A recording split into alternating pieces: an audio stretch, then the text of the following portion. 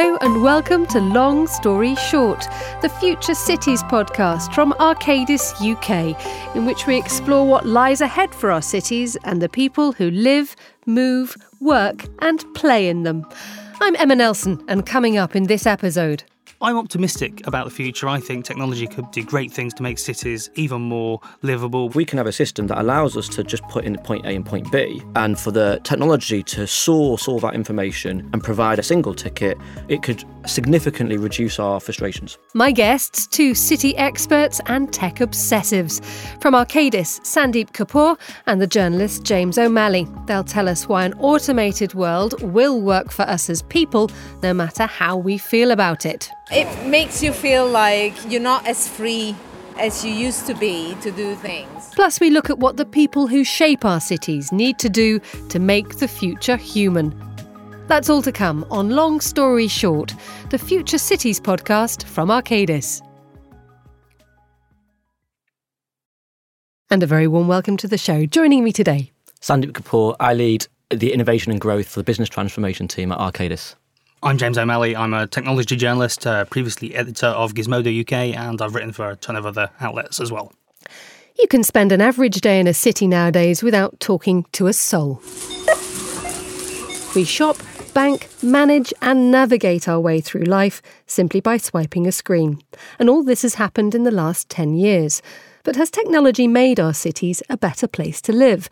Well, we asked a few commuters about how much technology helps them to survive. It can help to reach a place quickly if you're walking around and you're not sure about where to go.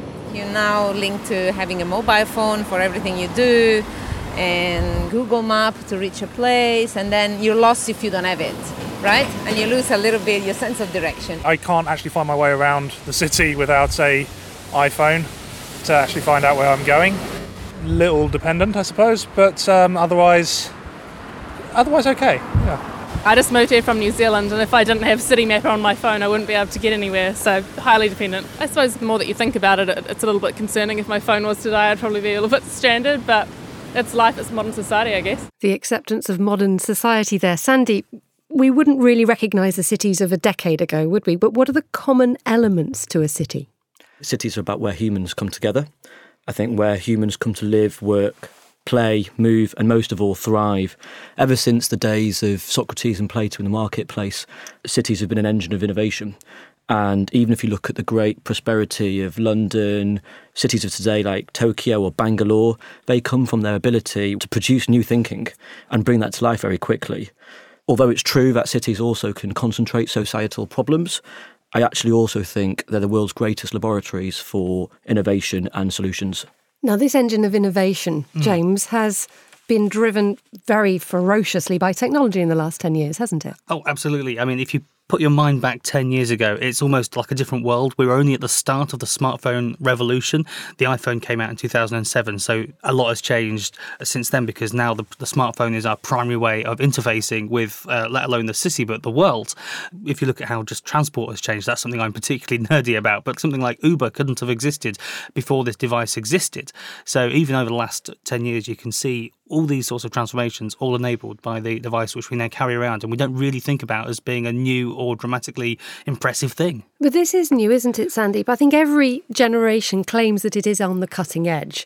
So how huge a transformation are we witnessing right now? It's absolutely huge. Smartphones have become the keys to the city.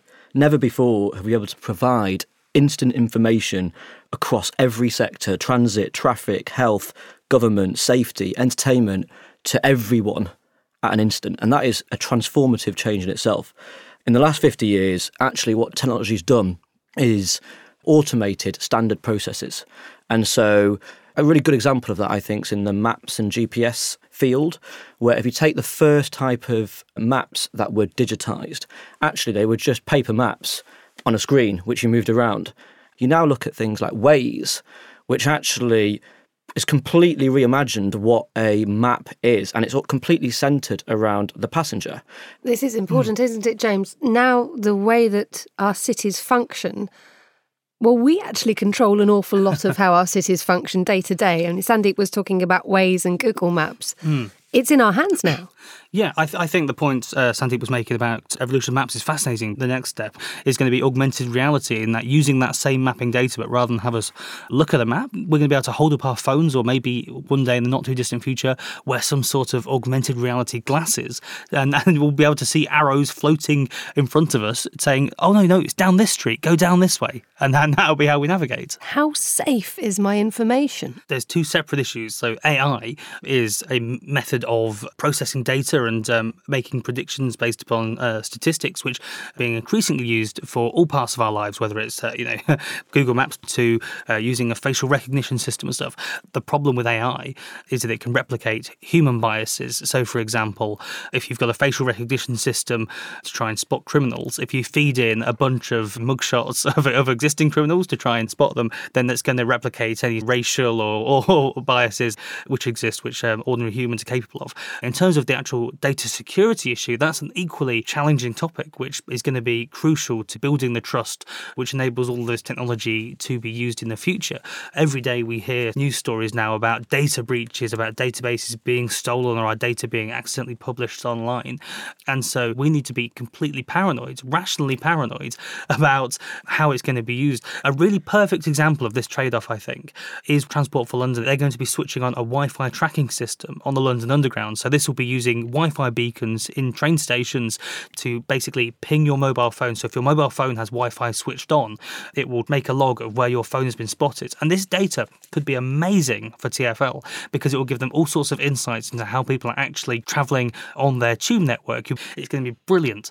The one trade-off, though, with this is that TfL are going to be having to make a log of all of our mobile phone MAC addresses. These are the unique ID numbers that each phone has.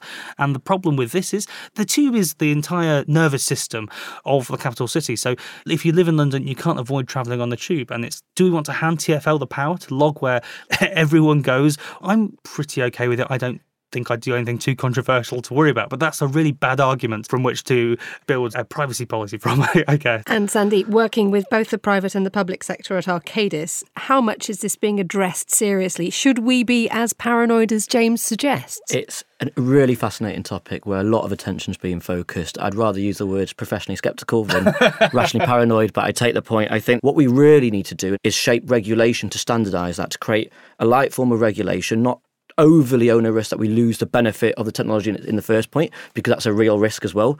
I think the important point here is that we standardise and create codes of practice around data in order to address the absolutely rational and right worries of the public. How serious are the people that you deal with in terms of embracing any kind of regulation? I think they're absolutely serious.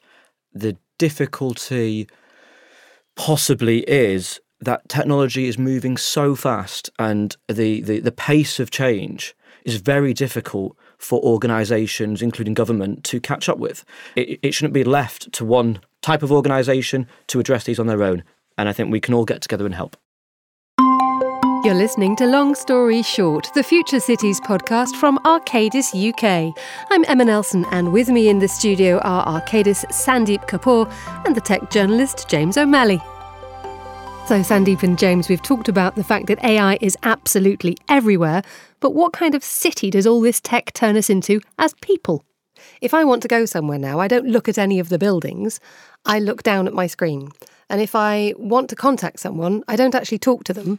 I either send them a message or I get in touch with them via an app. How does that psychologically change the makeup of a city, Sandeep? The real danger around the smart city or the tech city of the future is actually it's tech-led. And that's not the answer to improving quality of life in a city, which is what Arcadis' mission is. I think it's all about understanding the pain points of citizens or the desires of citizens and aligning tech solutions around that and using tech to solve those problems. If you do that, I think we can create a city that has huge amounts of opportunity as a consequence of tech. So using that in the right way, which is solving human problems and desires, I think could be hugely powerful and create lots of benefit in environmental, social cohesion, cost of living, prevent crime, citizen engagement, all of those things. The words that Sandeep was just using there, James, things like pain and desire. Yeah. As a tech journalist, how often do you use that in your vocabulary? Jeff Bezos, the founder of Amazon, once said he doesn't know what people will want in the future, but he knows that they're going to want things to be cheaper and they're going to want them quicker. So regardless of what the actual technological solution is, whether it's drones or vans or whatever, he knows that Amazon's ultimate goal are those two things. And in the same way, I think we can think about cities and the problems they face and those challenges in those sorts of ways. We know what the goal is, and it's then sort of figuring out the best route to do that. All these technology we talk about, and the great potential for it for solving these problems, it can be misused. The one go-to example I keep thinking of is to look at China and what it's building in what's called a social credit system. The idea is each citizen will have a score which will be used to sort of evaluate how good a citizen they are. And the idea is eventually, if you jaywalk, you could lose some of your social credit. If you take the bins out, I guess maybe you could gain some social credit. And it's just a way of sort of managing behaviour in this detailed and enumerated way. And I think that has slightly terrifying potential. We're on the cusp of an awful lot of this with AI. But how much is tech managing our behaviour already in a city? I think responding to our behaviour, understanding our behaviour, and then providing solutions around that exists everywhere. There's a lot of conversations around AI in health. Artificial intelligence can be used within the home, connecting your wearables like Fitbits in a smart toilet where it checks your urine to then determine as an early warning system, for example, if you're at risk of any condition or illness. I think that what you just asked there actually is a really good example of where the regulation needs to be, so we don't go into the space of using it to manage behaviour and rather use it as a way to address and understand human pain points and desires and manage the resources and the systems within the city around that to help use technology to address them in a positive way. You're listening to Long Story Short, the Future Cities podcast from Arcadis UK. I'm Emma Nelson. With me in the studio are Sandeep Kapoor and James O'Malley. Let's look at the public sector now. James, is there anyone designing tech with people in mind rather than the other way round, where tech leads the way? Gov.uk, which is the government's sort of central website for doing things, they've redesigned how government works over the last decade or so. Rather than starting from the point of, we've got this new technology called the internet and we've got mobile phones, let's just put all of our ministries and all of our departments on there, they're instead starting from a user-centred point of view. And they're asking the question of what would a user want to know? How would they want to interact? If a citizen of Britain wants to renew their driving licence, they don't need to know whether they need to go to the driving licensing agency or the DVSA or the Ministry of Transport or whoever. They just know, I want to renew my driving licence. And it's about then using the technology to build a service which sort of gets through all of that and goes in at the level of answering that question and doing that for all of the many, many different questions. In the snippets earlier, we heard a member of the public talk about Citymapper. Technically, that's all an aspect of what we call mobility as a service. And mobility as a service is exactly the same idea of user centricity around transport. So rather than us having to go on holiday and order our taxi and understand the timings of a taxi, then schedule our flights at the right time and get the tickets. Then on the other side, understand what coaches are available and then get off the bus stop and then get a taxi back to the accommodation that we're staying at. Actually, what we really care about is getting from A to B. And we don't care about all the different tickets, all the different price points and scheduling that all ourselves. If we can have a system that allows us to just put in point A and point B and for the technology to source all that information and provide a single ticket, it could significantly reduce our frustrations. That requires the bringing together of lots and lots of different sectors. How possible do you think that is, James? I think London actually is a really good example of how this sort of thing can be done. So to look at transport in particular, TfL, Transport for London, is a fully integrated organisation which has what they call unified ticketing. If you buy an Oyster card or use your contactless debit card, you can use it on any mode of transport that TfL operate, which is wildly different from the rest of the country. Everywhere else in the country, in my experience, is absolutely rubbish. If you look at Manchester, they're trying it, but even then, because they've got different operators and there's no unified body overseeing things with the authority to force these sorts of integrations, it's all a bit of a mess. Every other city or place I've been to in Britain and have tried to catch a bus, it's just been a nightmare because it's involved having to figure out which private operator is operating the bus, which app do I need, how do I do the payment. Whereas in London, if you've got a contactless debit card in your pocket, you just tap it against the ticket barrier at the train station and it just works. But that's only possible not because of the technology behind it. It's the boring stuff, the politics and the governance and the organisation behind making it all happen that needs to be brought into line. So tell us a little bit more about how Arcadis can harness these different bodies, the private sector, government, local authorities, and actually bring them together to make things function a little bit better for us, Sandeep. I genuinely think that's one of the roles of a consultancy, and a consultancy like ourselves, Arcadis. The important point is, why are we doing that? And the why we're doing that is actually to create a sense of collaboration and an ecosystem that can focus on the holistic problem, which is what the end user sees. They don't see just a problem in government and regulation. They don't just see a problem in transport. They don't just see a problem in health. They see it across all of these different services and sectors. And where Arcadis can play a role in that is help facilitate and coordinate those organisations, first to understand the problem itself, secondly to integrate and get the thinking together to help best address the problem using the skill sets and capabilities of different organisations. I genuinely think we're moving to a mode of business that's actually much more about collaboration than just competition for the sake of it. And if you go to the right organisation with the right vision and the right mission, I think actually you can harness the power of technology in different sectors to address people's problems. Would you agree that we're now moving towards collaboration as opposed to competition? Yeah, it certainly seems that this approach is taking on. I attacked Manchester a few moments ago, but they are trying their best. Recently, with the Numerity, they've established Transport for Greater Manchester, which is aiming to do this sort of thing. So there does seem to be trends in that direction, especially as people recognise that cities are unique, they face specific challenges. The whole point of a city is that we need to learn to live together. So I guess the collaboration is a natural extension of that. Look into your crystal ball, 10 years ahead of here. We've got people working collaboratively, or do we still have, well, I don't know. What do we have? I never like to put my stake in the ground from 10 years from now because we don't know what will happen.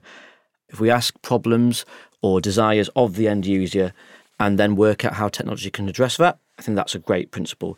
Secondly, if we can allow organisations to collaborate and not compete, I'll give you a really just a quick example of bringing that to life. So Arcadis are currently one of 11 consortium partners in an organisation called Omnicav, which is actually using artificial intelligence to create a virtual test facility for connected and autonomous vehicles. Now, that's a great example where organisations cross-sector are coming together in order to address a problem around safety, which is the end user worry of a new technology, which is autonomous vehicles. James, your final thought on all this? I'm optimistic about the future. I think technology could do great things to make cities even more livable. We all get on the tube and get annoyed when it's all full. We all, get frustrated when things don't work as they should do. But ultimately, we've all got to learn to live together in cities, especially as the world is increasingly urbanising. And technology can do that. But at the same time, we do need to worry about the sort of privacy side of things. But broadly, I think I'm optimistic. And that brings us to the end of today's show. Sandeep Kapoor and James O'Malley, thank you so much for joining me in the studio. And if you enjoyed that, then still to come, we'll be looking at the future of work. We'll examine whether the world is ready for the driverless car and much more besides. So make sure you subscribe. And you'll find our podcasts popping up every month at arcadis.com/UK, where there'll be lots of extras too, all to do with the future of our cities. You've been with Long Story Short, the Future Cities podcast from Arcadis UK. I'm Emma Nelson. Goodbye. Thank you very much for listening.